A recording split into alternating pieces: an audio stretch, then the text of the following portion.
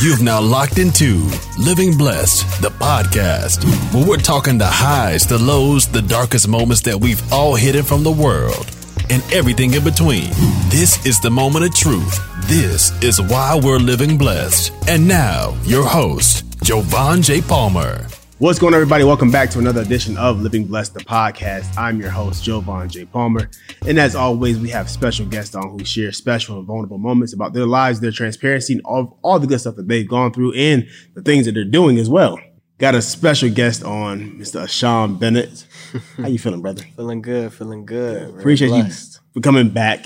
The misscheduling and all types of stuff, man. I appreciate your flexibility and just who you are as an individual. I met you 2-3 months ago. It was about 2-3 months ago at the boot camp. Yes, sir. And I was just watching when I had the opportunity to observe, the room. And you're probably like, hold on, my son about to come by. If you need him to do anything, just put him to work. All right, cool. I'm always down for extra free help. And you came in. I don't know if I gave you directives or what. I don't know what happened, but you did it and you did it well. And it's very rare that people come and execute on a voluntary basis. And that has to come from a special place, from not even a special place, you got to be a special person to actually just to want to work like that on a voluntary basis and just do it well. So before we get into it, introduce yourself, man. Just tell the people who you are, and then we'll jump into it. Definitely. What's going on, everybody? My name is Sean Bennett, CEO of Sean on Instagram. I'm an 18-year-old entrepreneur. I primarily trade options, and I like to teach people that are in college or teenagers how they can also trade options as well and have another form of income. So you trade stocks, options, all the stuff I still don't get as a 34-year-old. I do not get. I have all the apps. People say, get this. I'm like, okay, cool. But I'm like, I can't get all this stuff and I don't understand it. Yeah, you can get it, but if you don't understand it, it's like I'm putting my money just out there into space. And I get a little bit, but that's just about it. Like, I've bought in a few things, and I'm not gonna say it out loud because they say you shouldn't say it. But yeah, how'd you get into all the stocks and trading and options at a young age? That's a good question. So it was about Christmas time. It was December. Mm-hmm. I had just came out of a prior situation, but after that situation happened, I was very focused on entrepreneurship. And that kind of forced me to kind of get in the mindset of, all right, let me start shifting towards, all right, what do I want to keep doing for the rest of my life or for these next chapters of my life? And for Christmas, I told my parents, I sat them down, I was like, hey, for Christmas, I don't want clothes, I don't want shoes, I don't want no game, I don't want no new controller, none of that stuff. I just want a course on something. I don't care what it is. Just give me a course on something. So I was like, just to make sure y'all don't waste your money, you know what I'm saying? Just get a course on something. How old are you? What it is, 18. At the point you asked for the course, though. I was 17. That's a good title, too, Course for Christmas. Yeah, it is. A course for Christmas. There's so many other things out there that you could have asked for: a guitar, video games, a car. And you want a course. I told your father you're different anyway. Because I know that information changes situations, and the situation I was in, I wasn't making as much money as I wanted to. So I thought to myself, like, all right, what are wealthy people doing? What are they doing with their kids? Like, how are they operating in the space? And they were attending masterminds, they were attending conferences, they were buying courses, reading books, and they were constantly researching and like building and stuff like that. And courses was the most cost-effective thing that I knew that they would it was in their price range to probably buy it. And I knew it wasn't like, like tens of thousands of dollars that they had to spend. So I was like, all right, this is a reasonable way for me to start getting information. So the first course that they got me was a stock investing course. It was about $297. It was from Wall Street Trapper. His investing course. It didn't even teach me about options. It just taught me how to dissect the company, how to do my research, how to do my fundamental analysis, and how to break down and analyze a company and just understand the basics of fundamentals, like what makes a company go up or down and stuff like that. So I went through it on Christmas Day. Like after I got it, on Christmas Day, I went through the entire thing.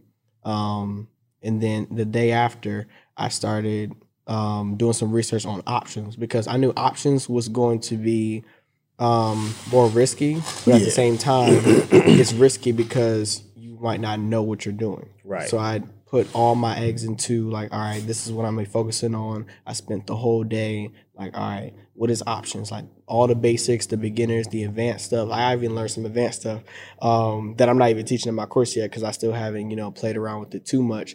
But it was still able to make me money eventually. But we'll get back into it too. For the next day, it was December 26th and the 27th. I was researching options. So what is it? How do I do it? How do I set up my account? What do I need to do it for? And then all that. So I did all my research that day.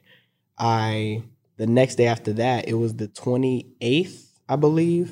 It was the 28th. And that's when I decided to do research on the company that I wanted to trade. And that company was NIO. It's a Chinese EV company. And based on where it was about like $40-something, probably about 44, 43. And basically I wanted to do a swing trade on it, which is about either like 2 days to like a few months out. It just ranges. It's a long-term play, basically. Okay. So I saw it and I broke down the fundamentals of the company. I was like, all right, this is going to be good. They have an earnings coming up as well. That could also be a catalyst for it. So I basically caught it up until that catalyst happened, and it basically rode up to about, I think, $66. And I was able to catch that move. So I took the Christmas money that I got and I put it into the trade, which was about $580 or so. And I put that in the trade, and then 2 weeks later I sold it for $2,041 in about 2 weeks. And I just learned how to do it in about 4 days.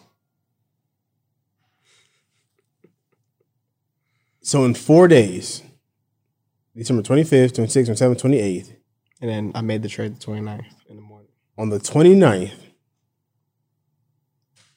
you made a profit. Yeah. Over $1,000. Yes. It was interesting. And it was so funny because I was actually in my class was at 9:30 and the market opened at 9:30. So I was just in math class and I was just sitting there and I had like 2041 just appear on my screen. I remember the exact number too. It was 2041. I was like, why am I in class? Why am I here? And then literally it was like, I remember like it was yesterday. It was 9:32.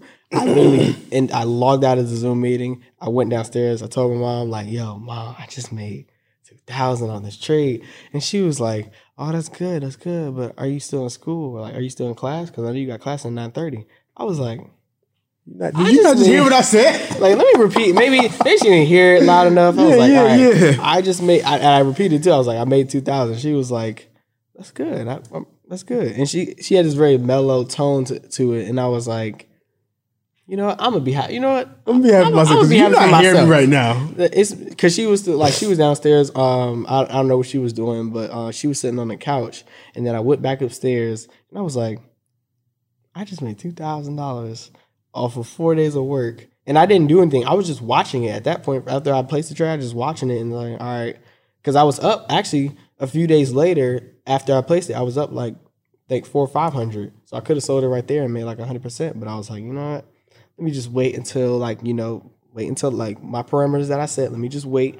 And then it was at 2,000. I was like, all right, I'm selling this thing. And then I'm just going to take my profit and just see what I can do with it. So I took half of it and I invested it into some stocks. I took the rest of it, the last 1,000 that I had left over and I put that into some more trades. And then I turned that into about 3,000 after about a month or two, I think. Probably about 3,000. And then, it was about 3 months. And then the next following week after that 3-month period, which was probably around like starting to be winter, spring, kind of late.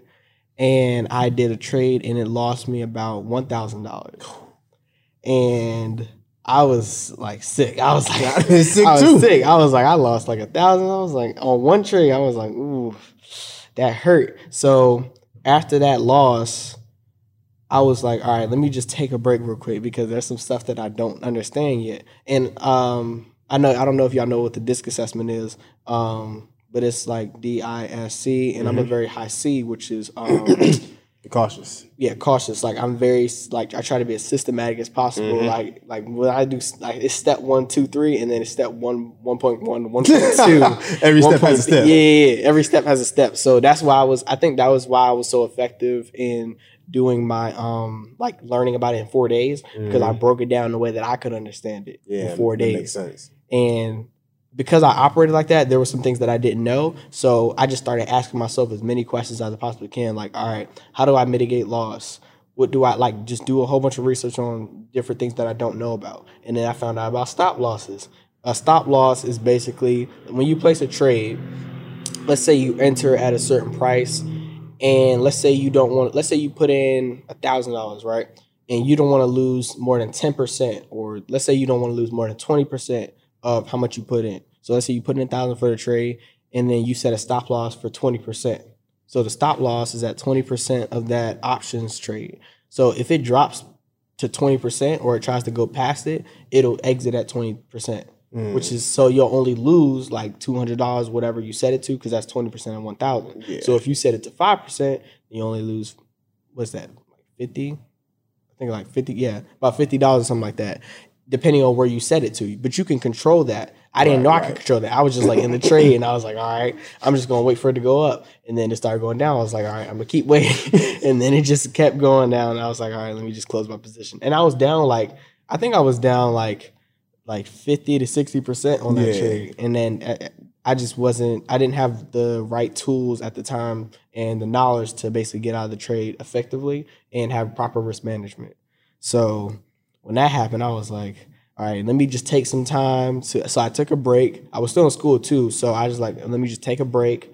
I still had lacrosse going on. So I did lacrosse, and I would just do research on the side. Like, all right, what do I not know right now? And I made I think I have like 3 or 4 composition books now of just options notes that I have, whether it's strategies, notes about what definitions are, just different things that I just picked up, and I just wrote them down in the book. And now I need to get another one soon, because I already filled up one other one that I had. Dang. So have you always been like this? Like your entire life, just been very like just studious and driven?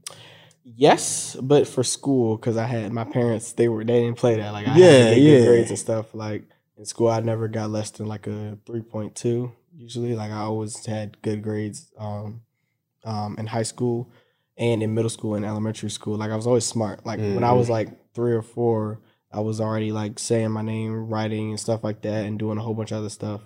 At a very I think it was younger than that. I think it was like 2 or something like that doing that. But I was always like very studious, and I was always very smart and intelligent. But I was also very pushed by my parents because they knew I was smart. If they didn't know, I probably wouldn't have got pushed as hard. But because they saw the potential, they was like, all right, you're going to get good grades. Yeah. It's like there's no exception. Like, right. So, but I'm thankful for them because they helped me like be this type of person that I am right now.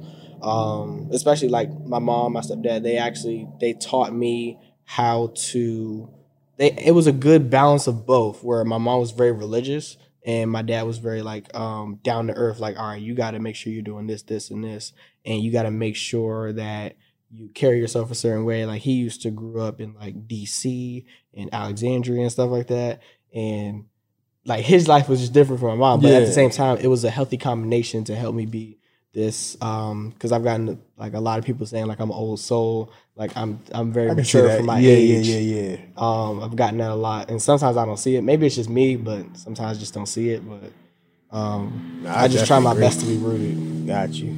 So like throughout life, has there been like any like experiences that have kind of helped shape you into the guy we see today?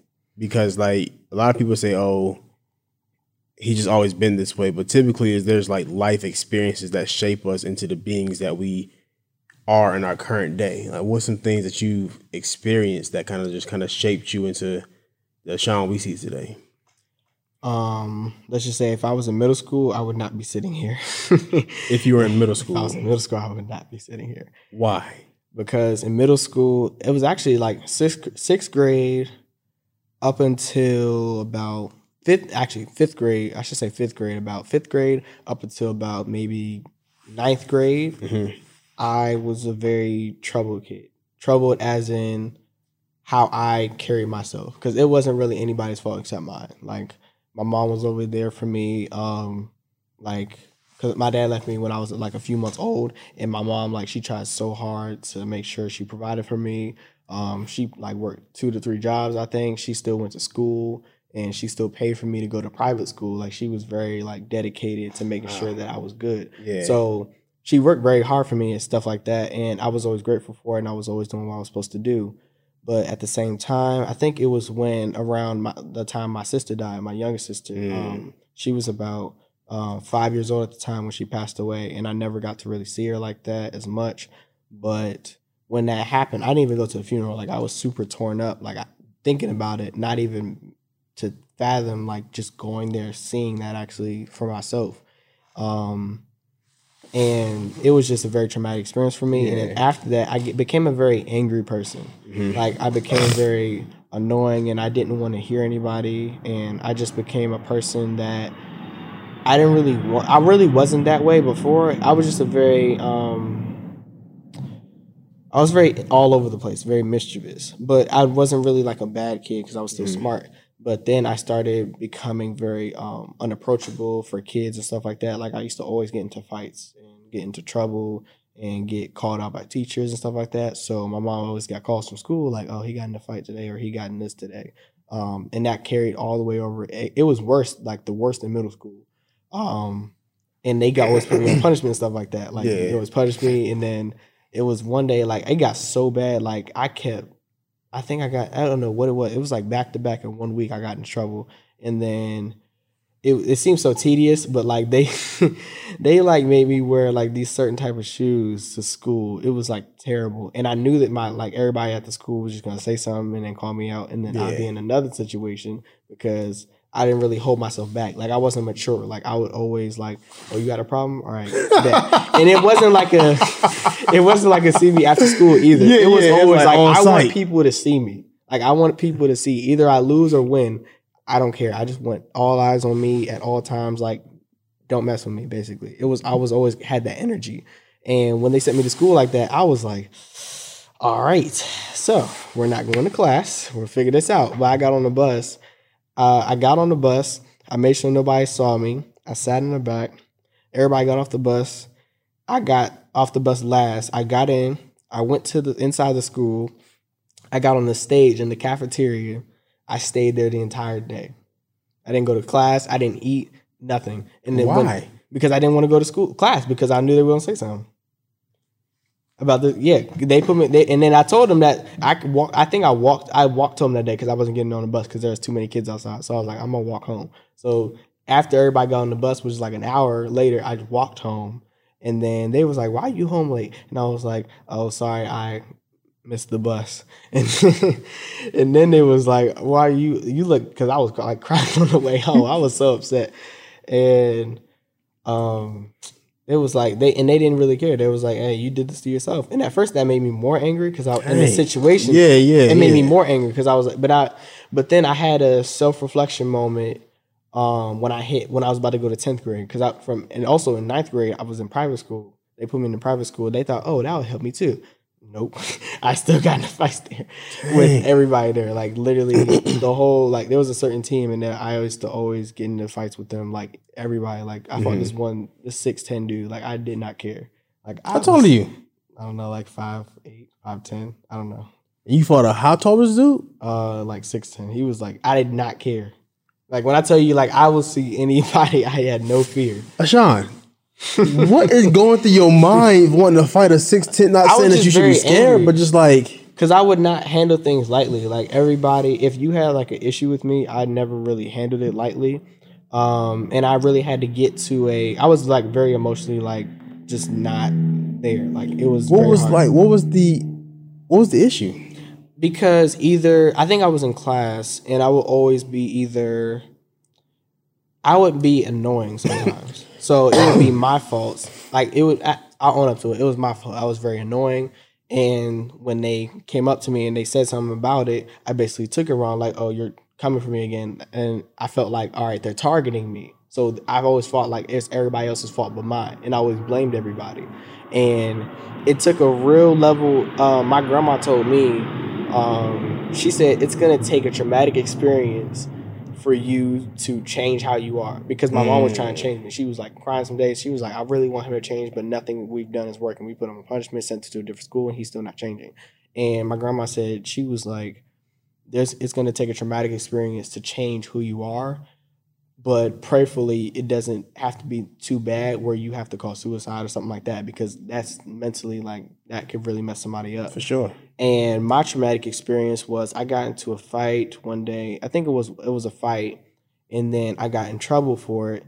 And I don't remember the exact words that was said to me, but I think it was. But I got the acceptance letter into a new school. It was a science and tech program called Oxon Hill, and I got accepted to go there because of my SAT scores, because I had good SATs. And when I got that news, I was like, all right.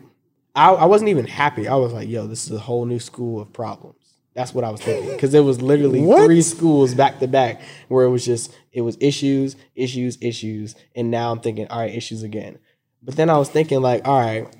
So I sat down. I was like, all right, well, what did all these have in common? This school, I was there, I was here, and I was at this school. All the kids are different. So if it's all different kids, but it's me in every single equation, there's something wrong here. So I looked myself in the mirror, and this is kind of where I kind of pivoted. I looked myself in the mirror for about 4 hours, 3 to 4 hours, like straight, like just standing there, like. And I looked myself in the mirror, and 3 to 4 hours. And I literally talked to myself, and I said, I'm not going to be the person that I was before. I'm not going to have these same issues. I'm not going to be this person that I was that I don't like, and I'm not going to have these issues that I keep having. And I admitted, like, this is my fault. This is not their fault. This is not anybody else's excuse. This is not anybody else's issue. This is all me. I need to take full ownership and accountability for it. And I got to own up, and I got to change my mistakes, and I got to fix it. Otherwise, I'm going to be in the same predicament. How old are we at this time? I was like, what? It was when I was going to the school, so about 10th grade, so probably like 13, 14. 13, 14 years old. And you're seeing your own faults, your own flaws in who you are and why you pretty much are in the situation that you are in. It took me a while to realize it, because, like, that's 4 years. In my head, that's 4 years, but some adults be taking 40. Yeah. I was like, the fact that I found it out that quickly, I'm just grateful for it. But after that talk that I had myself, I basically went to the next school, which Oxon Hill, and I got into no fights, had good grades, made a whole bunch of friendships and relationships as well. I played 3 sports, football, wrestling, and lacrosse, and life was good. I mean, like Future said, life was good. I mean, it was just a pivoting moment for me, and obviously that brought new challenges, because it's not all right, sure. I just fixed my entire life. So that fixed me in terms of the making friends, being social, and just being accountable, and also doing right by, like, me, like, internally. So that helped me, like, with my character. And then my next problem was relationships, because I was always like good. I was like, all right, I'm good now, so yeah, I'm a good person now, so I can be able to find you know what I'm saying, like a girl or something like that. Yeah. And I always found, like, great people, like the whole school, like, full of smart people and stuff like that. And I definitely did have my fair share of relationships, but there was this one person that I didn't have a relationship with, but we were, like, really close friends, like, for the whole time I was there, from 10th grade to 12th grade. She was really dope, but she had her own issues and stuff like that too, like that she was, like, dealing with herself. And the type of person that I became a very empathetic person. Like, all right, you'll get through it, stuff like that. Like, that's just how it was. And I feel like that's kind of why I had so many, like, different friendships and relationships, because I was empathetic. And I feel like that's a good character trait to have, but it's also can be your downfall depending on who it is. If they abuse you so or something like that. Let's talk about the downfall of it, because of course we all know about, the benefits to someone being an empath or empathetic towards other people, but what are some of the downfalls that you have experienced in your, I wouldn't say your line of work, but just more so in your life, should I say? Yeah. So when I became this new person, when I like changed and I started being more accountable, and after that 10th grade, that talk, and then from 10th grade to 12th grade and until now, I started being more empathetic, because I was like, all right, instead of me being like down on people, I'm gonna be helpful to people, and I'm gonna, be there, try to be there for everybody and try my best. And that really helped me to create friendships and relationships. But at the same time, there were certain people you're just not supposed to be empathetic with, because they can utilize that if they think that if that's what the relationship is built on, that might be an issue. Because if it's built on me giving to you, then it won't be built on you giving to me. Mm-hmm. So it's not a mutual relationship, meaning it's not a friendship, meaning it's a leech and a parasite situation. Mm-hmm. And I'm not getting the benefit of it, even though I have a lot of energy and I'm very charismatic and I'm very empathetic about, people and stuff like that. I have a limit, like, to how much I can, like, keep giving and stuff like that. And I was giving and helping out and stuff like that. And for about, what was it, like 1 to 2 years or so? About 2 years. And eventually she was already in a relationship. And for about like a year or two, I think it was about a year, it was just constant calls at night, like, yo, this dude's doing this and stuff like that. And I became that dude. Like, you call if you have an issue. And I was always like, because I was always very mature about a situation. I wasn't always taking it out of context. Like, why are you doing this? I was always like, all right, this is like a parent, basically. Yeah. Like, you can come to me and I'll help you out and stuff like that. So that's basically how I was. And eventually got to a point where, because we did have a weird relationship, friendship thing kind of going on. But when she was in a relationship, I was like, nah, that's done, because we're not doing that. Like, like, that's just not right. So basically she came over one day, and long story short, some things happened. But first I asked her, I was like, hold up, wait, are you still in a relationship and stuff like that? And she was like, no, and stuff like that. She lied. And then I kept asking, like, before we did anything like serious, I was like, hold up, are you like sure? Because I kept asking, because something didn't sit right with me. I don't know, like, intuition was, like intuition, like, I don't, like, I know we cool, but I was like, I don't know. Right. I kept asking, and I asked again, and then she slipped up, and she was like, yeah, I guess. Well, I didn't really fully end it, but I was like, so you lied to me, and you're cheating on. Yes. So I was like, nah, and basically I told her, like, yo, you gotta peace out. Like, that's not right. And then the guy basically called me, and it was a whole situation where it was like, what are you doing? Stuff like that. And then at first he didn't believe me. And then eventually it became a situation where, he started making threats and stuff like that. And I was like, all right, I'm not about to get caught up in a situation. Of course not. It right there. So I was like, all right, this is the deal. I'm just going to be honest right here. And then because I told the truth and I was just being honest about it, he kind of ended it, because he was like, wait a minute. Those are some the characteristics I was describing. He was like, yo, that's very similar to her anyway. So, I'll take your word for it. I'll believe you. Yeah. And then right there, I was done. Like, he was like, all right, we're cool. I'm not mad at you or anything like that. I'm glad you were being honest about it. Cool. Situation was over with. Like, a few weeks later, she basically calls me, and I was on the phone with I was in the car with my mom. I just get a call. Mind you, the phone is not on speaker. It's just not on speaker at all. I answer it. I just hear a whole bunch of screaming, like, from her. And I was like, you did it. And I was like, I was just laughing at it. And I turned to my mom. I was like, because she knew, my mom was like cool with like the girl at first. And then eventually it just went down here from there.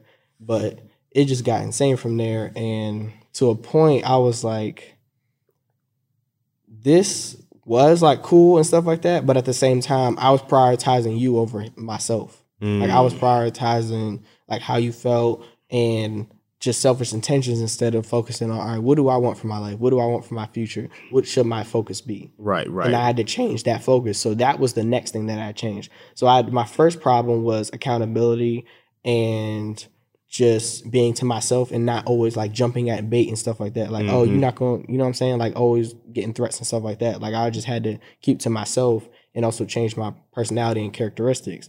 Then my next challenge was focusing on what my priorities are. And that was able to change through her. And then after that situation happened, that's kind of how I got into entrepreneurship, and that started to transpire in about October, November, and then like I said in December, that's when I started asking about that. So it was like October to November, I was kind of in a space where I was almost numb after the situation happened, because I was like, I can't really trust anybody and stuff like that. Like, because why did that even happen? Yeah. Like, I thought we were friends, but yeah. And basically, after that whole thing happened, I basically just was numb, meaning like face, I had no energy, no nothing. I was just plain face. Like, even when my parents saw me, normally my parents were like, they would argue with me like, yeah, why are you? But it was weird almost, because I was doing my chores and stuff. I was getting everything I needed to do done. I was like doing everything I needed to do, but my energy, my face just said like something was wrong, and they could just tell. So they didn't have any problems like with your chores. You was like, did you do your chores? Did you do everything? Like, did you do your homework and stuff like that? Like, I was just very like, because I just wasn't in the mood anymore, like for anything. And I stopped talking to people for like a very long time, because I don't want to give anybody else my attention or energy, and I put it all to myself. I started looking up everything, like real estate, like businesses, e-commerce, and then stocks too, like just like investing and stuff like that, like the 3 pillars: with business, real estate, entrepreneur, the stock market. So business, real estate, and stock market. Those are the big 3. That you are focused built on. Wealth. Okay. That built wealth. Yeah. That's what I was researching. So I spent, instead of spending my time like, just sitting back, not doing anything, or just chilling, playing the game and stuff like that, I decided, all right, I'm going to put my energy into this. And I actually sold my Xbox a while ago. Like, I've been stopped playing that. But you sold your Xbox? Yeah. It was. I never heard no 18-year-old talking about he sold his Xbox. Actually, I got it. So when I came down to Atlanta, it was in July, late July. I sold it in August, the first week of August. I was like, I don't need this anymore. Like, what do I need it for? Like, I shouldn't be playing the game when I can make, what I'm saying? Like, and I thought about it, and I'm thinking about it to this day. I'm like, an Xbox costs like what, $300 something, something like that. I haven't played the game. $400 something dollars, and now that's how much I'm making every single day. So you're profiting $300 a day, at least. On the minimum is $300. Profit, at least. So break down the whole scope of like the stocks, the options and stuff, and how you make the profit, because there's like somebody like myself who don't get it. I semi get it because I've been around the conversations for some time now, but it's just I don't get it enough to be like, oh, I want to sit down, watch it, study it, and okay, this is where I need to put my money in. I get it to the point where people are saying, okay, this is the new way of currency in America, so this is what you need to start doing and start getting it. So I'm trying to get it, but it's just still not making sense to me. So since you're 18, your lingo may be a little different from the people my age. So you maybe help me to understand it a little bit better. So break it down from looking at the charts, all of the ups and downs, all that stuff, and then teach me. So do you know what a stock is? You want a generalized definition, or just what I know? General definition. So a stock is pretty much just like an investment into a business of what they own and the shares that they give to the common general population. Yes, the stock represents the entity that you're actually trying to buy into. So if Apple or Amazon, if you buy the stock, you'd pay for the actual company. And if you buy a share, I mean, you own a part of the company, right? Correct. That's the percentage that you own of that company. If they have like 100,000 shares or 1 million shares and you own 1 share, that's your ownership of it. So you have a part ownership in that company. So with stocks are meant for ownership, basically. You're meant to own like a certain amount of that company. But with options, you basically have leverage over that company. So basically what it means is, let's say Apple is $150. Okay. And that's the stock price. Yeah. So each share of Apple is $150. So if I buy 5 shares, it's going to cost me $750, et cetera. So if it's $150, if I were to buy 100 shares of Apple, I'd have to spend about $15,000 just to buy 100 shares. Yeah. That's insane. So with options, let's say I was to do it with stocks. If I was to buy 1 share of Apple and I was to sell it at 151, Mm-hmm. I'd make $1. Right. Chump change. That's $1. Nothing. So if I bought it, sold it, made $1 off of one share. That's if I'm trading stocks. That's what trading stocks is. You're buying and selling a stock. With trading options allows you to trade 100 shares of Apple. So if I trade $15,000 worth, which is 100 shares, and if it goes up $1, I make $100. Okay. Because I own 100 shares. So whatever the amount that the stock goes up, it's multiply that times 100, and that's basically how much you make. So if it goes up $10 times 100, that's 1,000. If it goes up $1, and you literally made 100. If it goes up $1, so if I make $300 a day, in profit, because you're just buying it and then selling it. But the only caveat with options is you have a time limit. So what's the time limit?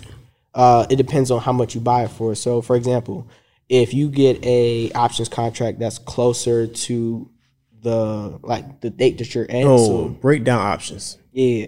So if it's January 1st, right? Mm-hmm. And let's say I was trying to do a scalp or a day trade, which is basically trading within one day. So from 9:30 to 4 o'clock when market closed, trading within that, like buying and selling before the end of the day, that's basically day trading. So if I wanted to day trade, I'm going to select a options contract that's at least maybe 1 to 4 days out in expiration.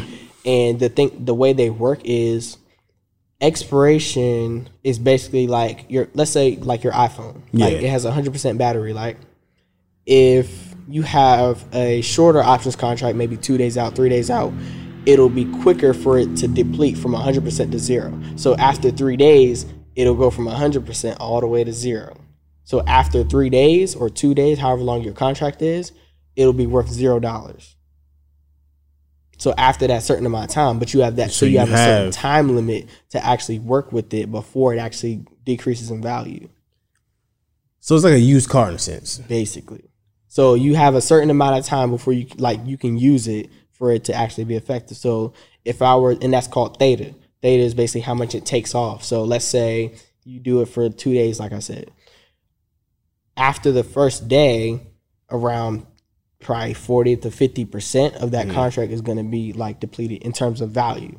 So you have that amount of time to work with that contract. However, it's going to be cheaper to get it for short term. Yeah. So if I were to buy something that's 2 days out, I could probably get that for like $100, $200, something like that. And then I could trade it within that same day. And if it goes up $1, I'll make my 100 or I'll make my 200. If it goes up $2, I'm just trading within a day. But if I were to get one that's 200 days out, then that might cost me maybe like 1,000 or like 1,100, 1,200. Yeah. Because the reason that is because I have more time for it to actually get to that point. So if I have more time, the stock market overall goes up. It has a bullish meaning, like it goes up over in value over time. Overall, the market goes up maybe like 10% a year overall. So every single stock in the stock market goes up about 10%, around that amount. So because they know that the stock market keeps going up gradually over and over and over again every single year, if it goes up a certain amount, that means you're more likely to make money. So that means you're more likely to be profitable. Since they know that, they be like, oh, no. If you're most likely to make money, you got to pay more. What? You got to pay more for it. Because it's like the contract is because I have more time to make money. I have more time for it. So the more time you have, the more you got to pay. The less time you have, the less you have to pay because it's less risky. So what you said is less risky. Because let's think of it like this. If I have a 200, let's say I have a one. So strike. I'm gonna use strike prices. Strike prices are basically a price that I think that the stock is gonna go to or it's gonna pass after a certain time. So let's say a stock is at 150, like Apple's at 150, and I have a strike price of 152, right? So it needs to hit $2. I have two contracts. I have one contract that has a let's just say 3-day expiration. And then I have another contract with the 300-day expiration. This contract is not going to have as much time to hit that $2 as this one does. Because, like, which do you think? Okay, do you think the 3-day or the 300-day is going to most likely go up $2 in that time period. So do you think it's going to take 3 days or 300 days? Most likely. So that's how it basically works. So if it goes up, it can go up $2 or $1 in that time frame, but it's less likely to happen in 3 days than it is for 300 days. So you're less risk here, but you have to pay more since it's less risky because you have a better chance of making your money back. So what I do is I trade the shorter time frames, like the shorter time frame contracts when I day trade, but I have to pay less. But I trade stocks that move more, like during the day. So since they move, I make profit. So if it moves, let's say I buy it for 1 day out, 2 days out, something like that. If it moves my $1, $2, $3, $4, $5, that's how much I make for that actual contract. And sometimes I buy multiple contracts because I have more money now to use. But that's basically how it works. So there's risk involved with options trading, but I just want you to get accustomed to different types. So let's say somebody doesn't like, trading all day and stuff like that. Like, I'm busy. Yeah. So let's say they want to do something more long term. They can do something called swing trading, which is what I did with my first trade, where I placed the trade, waited about 2 weeks, sold it. So after I placed the trade, I don't have to do anything else. All I have to do is just maybe watch it occasionally and see all right, where is it at right now? And then once I got to a price where I wanted to sell it at, I'll just sell it. So with swing trading, I had to pay $580 for about, I think it was a 1 month expiration on that contract, and I sold it 2 weeks in. So I was able to make my $2,000, but at the same time, some of it was kind of taken off in value because I had to wait a little bit and the theta started to kick in a little bit. So I could have probably made maybe $2,200, $2,300, but because of, time decay, because I had my contract out for a month, kind of took it off a little bit. That's just how it works. So with swing trading, let's say, actually, if I was to get that same contract for maybe let's say 2 weeks out, it might have been maybe $200. And if I got it for 1 week, I might have been maybe $100 or something like that. That's just, it keeps getting smaller because it's less likely to hit that price. If a stock normally moves $2 in a day, it's less likely to move $10 in a day, but it is more likely to move $10 in a month or a year because it has time to do it. Right. So with swing trading, it basically, you have to pay a little bit more than you would for day trading, but you get better security because all right, depending on the company that you're trading, it's more likely to go up in value than it is to not go up that much in value. And it's just less risky overall. If you are swing trading a company or you're trying to swing trade a specific stock or something like that, I highly recommend that you do it with a company that's good, like a fundamentally good company. What's a fundamental type of company? A fundamental company is a company that basically has good I don't want to say fundamentals, but good breakdown the company. So for example, Apple is a great fundamental company. It has so much, they have about $190 billion in capital sitting off to the side so they can pay for whatever they want to basically. So they have their debt to income ratio, they have really good fundamentals is basically statistic that they have. So it's basically almost like a report card. So what did they get an A in their math? Did they get an A in sociology? And this is stuff you can find online. Yes. Really? You can research it. But the reason why it's being so popular now because, our culture is starting to introduce it to our families and starting to introduce it to our people now. But certain families already introduced it already because people have been investing for years. The top 10% of Americans right now own about, I think, 90% of all the stocks, the U.S. stocks, 90%. And the top 10% own 90%. So the rest of the middle class or everybody that's below, we don't really own that much majority. Right. So the reason why it's becoming so popular now because ownership is so important. And ownership in good companies is also important too. Because if you were to get,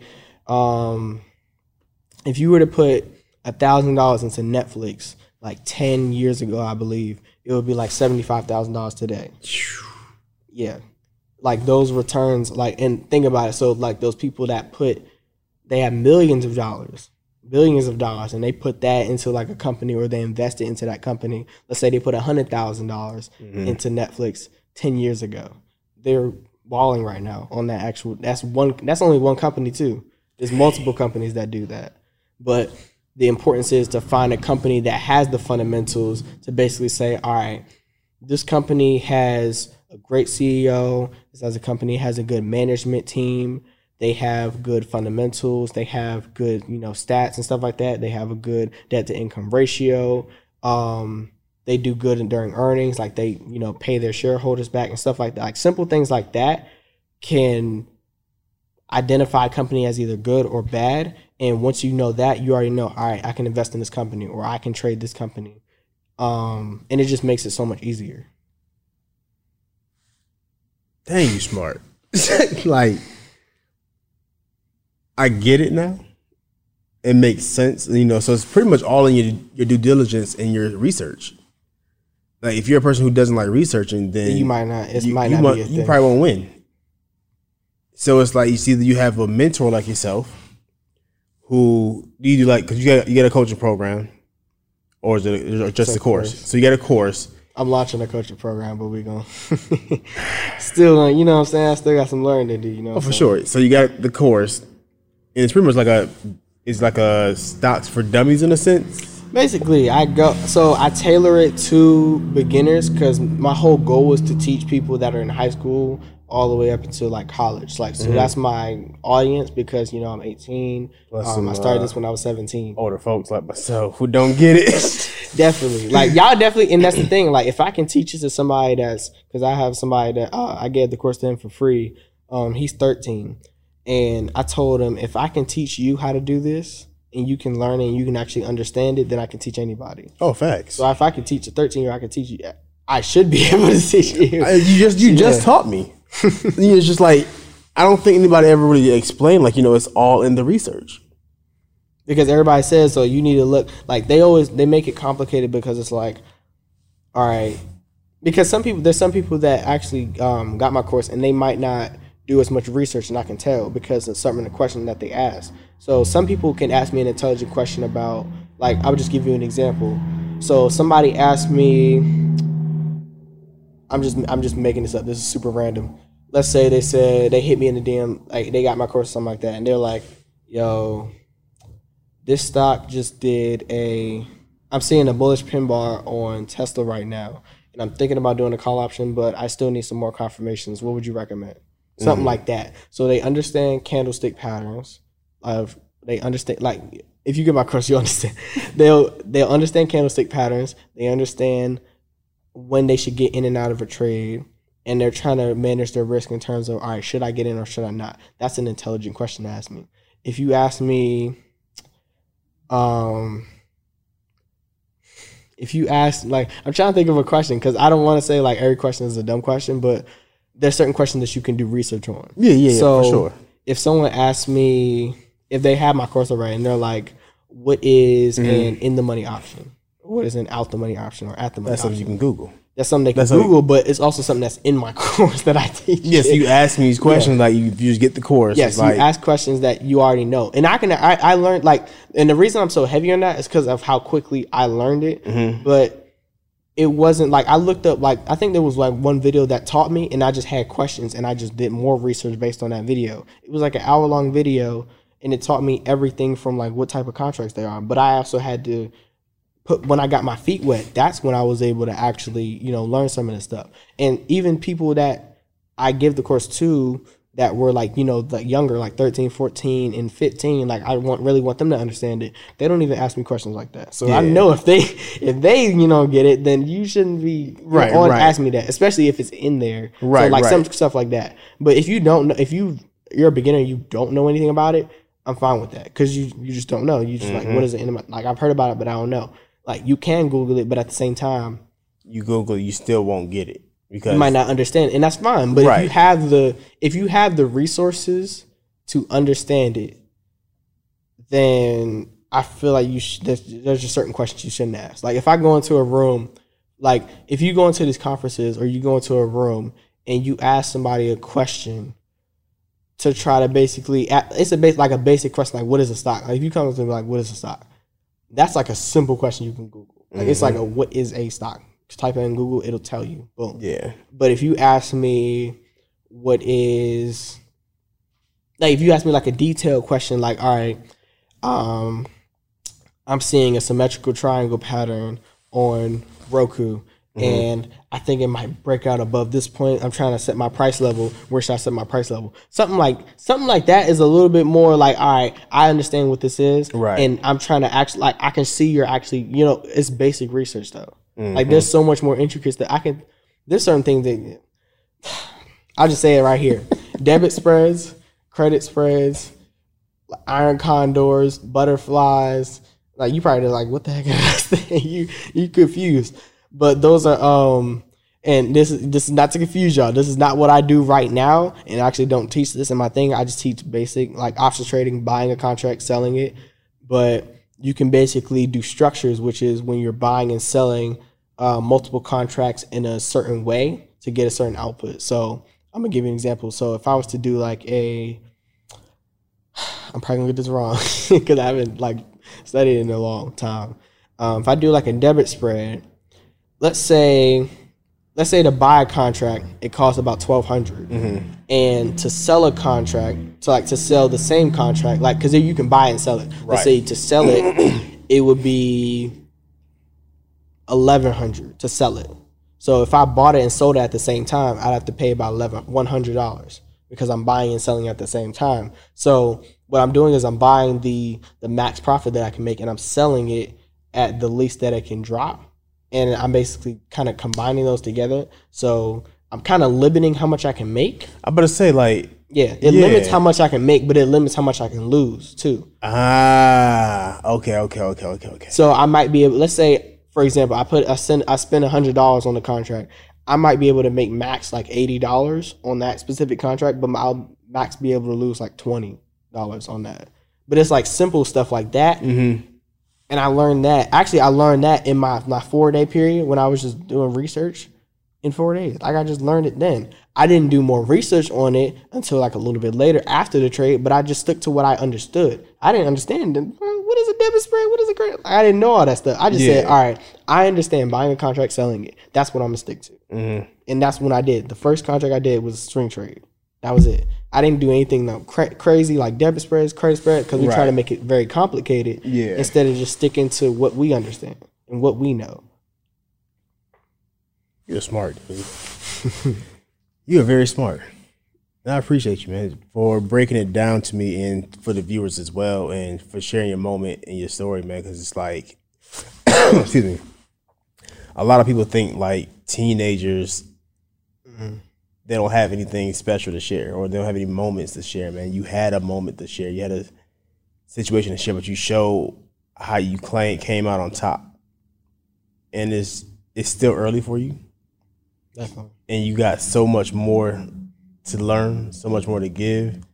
But it's just for the fact that you're where you are right now. It's like you should be at 28 right now. The way you talk and the way you act, it's like you're a 28-year-old, but it's you're 18. So I appreciate you, man. So we're going to do a commercial and then close out with some positive words, brother. Yes, so this episode is sponsored, as always, by the Emboldened Institute. It is a community where we are just helping people transform their lives through healing. So what I want you to do is text me 404-476-6780. That's 404-476-6780. Sending out daily messages of inspiration, hope, and just wanting you to help you get back on your feet and just options. We all have options, man. He just taught us the way of options and building your finances. Sometimes your finances can put you in a depressive moment, but if somebody like a Sean can teach you how you can come out of that in the simple way, the most simplest way, and we say affordable too, right? Yeah, it's actually, matter of fact, I'll do a discount for everybody that gets it from this podcast. If you type in, what you want the discount code to be? Living Blessed. Living Blessed. If you type in Living Blessed, you're going to get a discount on the course. And just be tuned for some other stuff that I'm dropping. I'm going to be launching a mentorship. Mm-hmm. And I'm not going to be taking too many people because I want to be very intimate with the people that are in the mentorship. So, but if you want to learn about options in the most basic way possible, I have a lot of analogies in there too to make sure you understand. But that's dope. It's just because I got out of school just recently, I feel like I've still got that teaching in me. Like I'm still used to it, like learning. Yeah. So I don't know why, but I just feel like I'm very tailored to the beginners, and that's just what I'm just. That's your thing. That's definitely a thing. Man. It's dope. Where can they find the course? They can find the course at the Options Trading Blueprint, not the options, optionstradingblueprint.com, optionstradingblueprint.com. So OPTIONSTRADING BLUEPRINT.com. Options Trading Blueprint. Close this out, man. All right, so I feel like this is really sitting on my heart for some reason. I don't know where it came from, but choose purpose over profit and choose impact over income. And once you do that, your life will change forever. Because if you focus on money, or you focus on trying to make profit and stuff like that, or you try to focus on how much you can make instead of focusing on how much you can learn, how much you can impact people, how much you can devote to other people, like it doesn't make any sense. Because at the end of the day, like money can, like we print money, like the 40% of all the money that it was in the US was printed in the last 12 months by Biden. I learned that fact too, when they print like 40% of it. So it literally is like, inflation is catching up. Like literally money means nothing basically.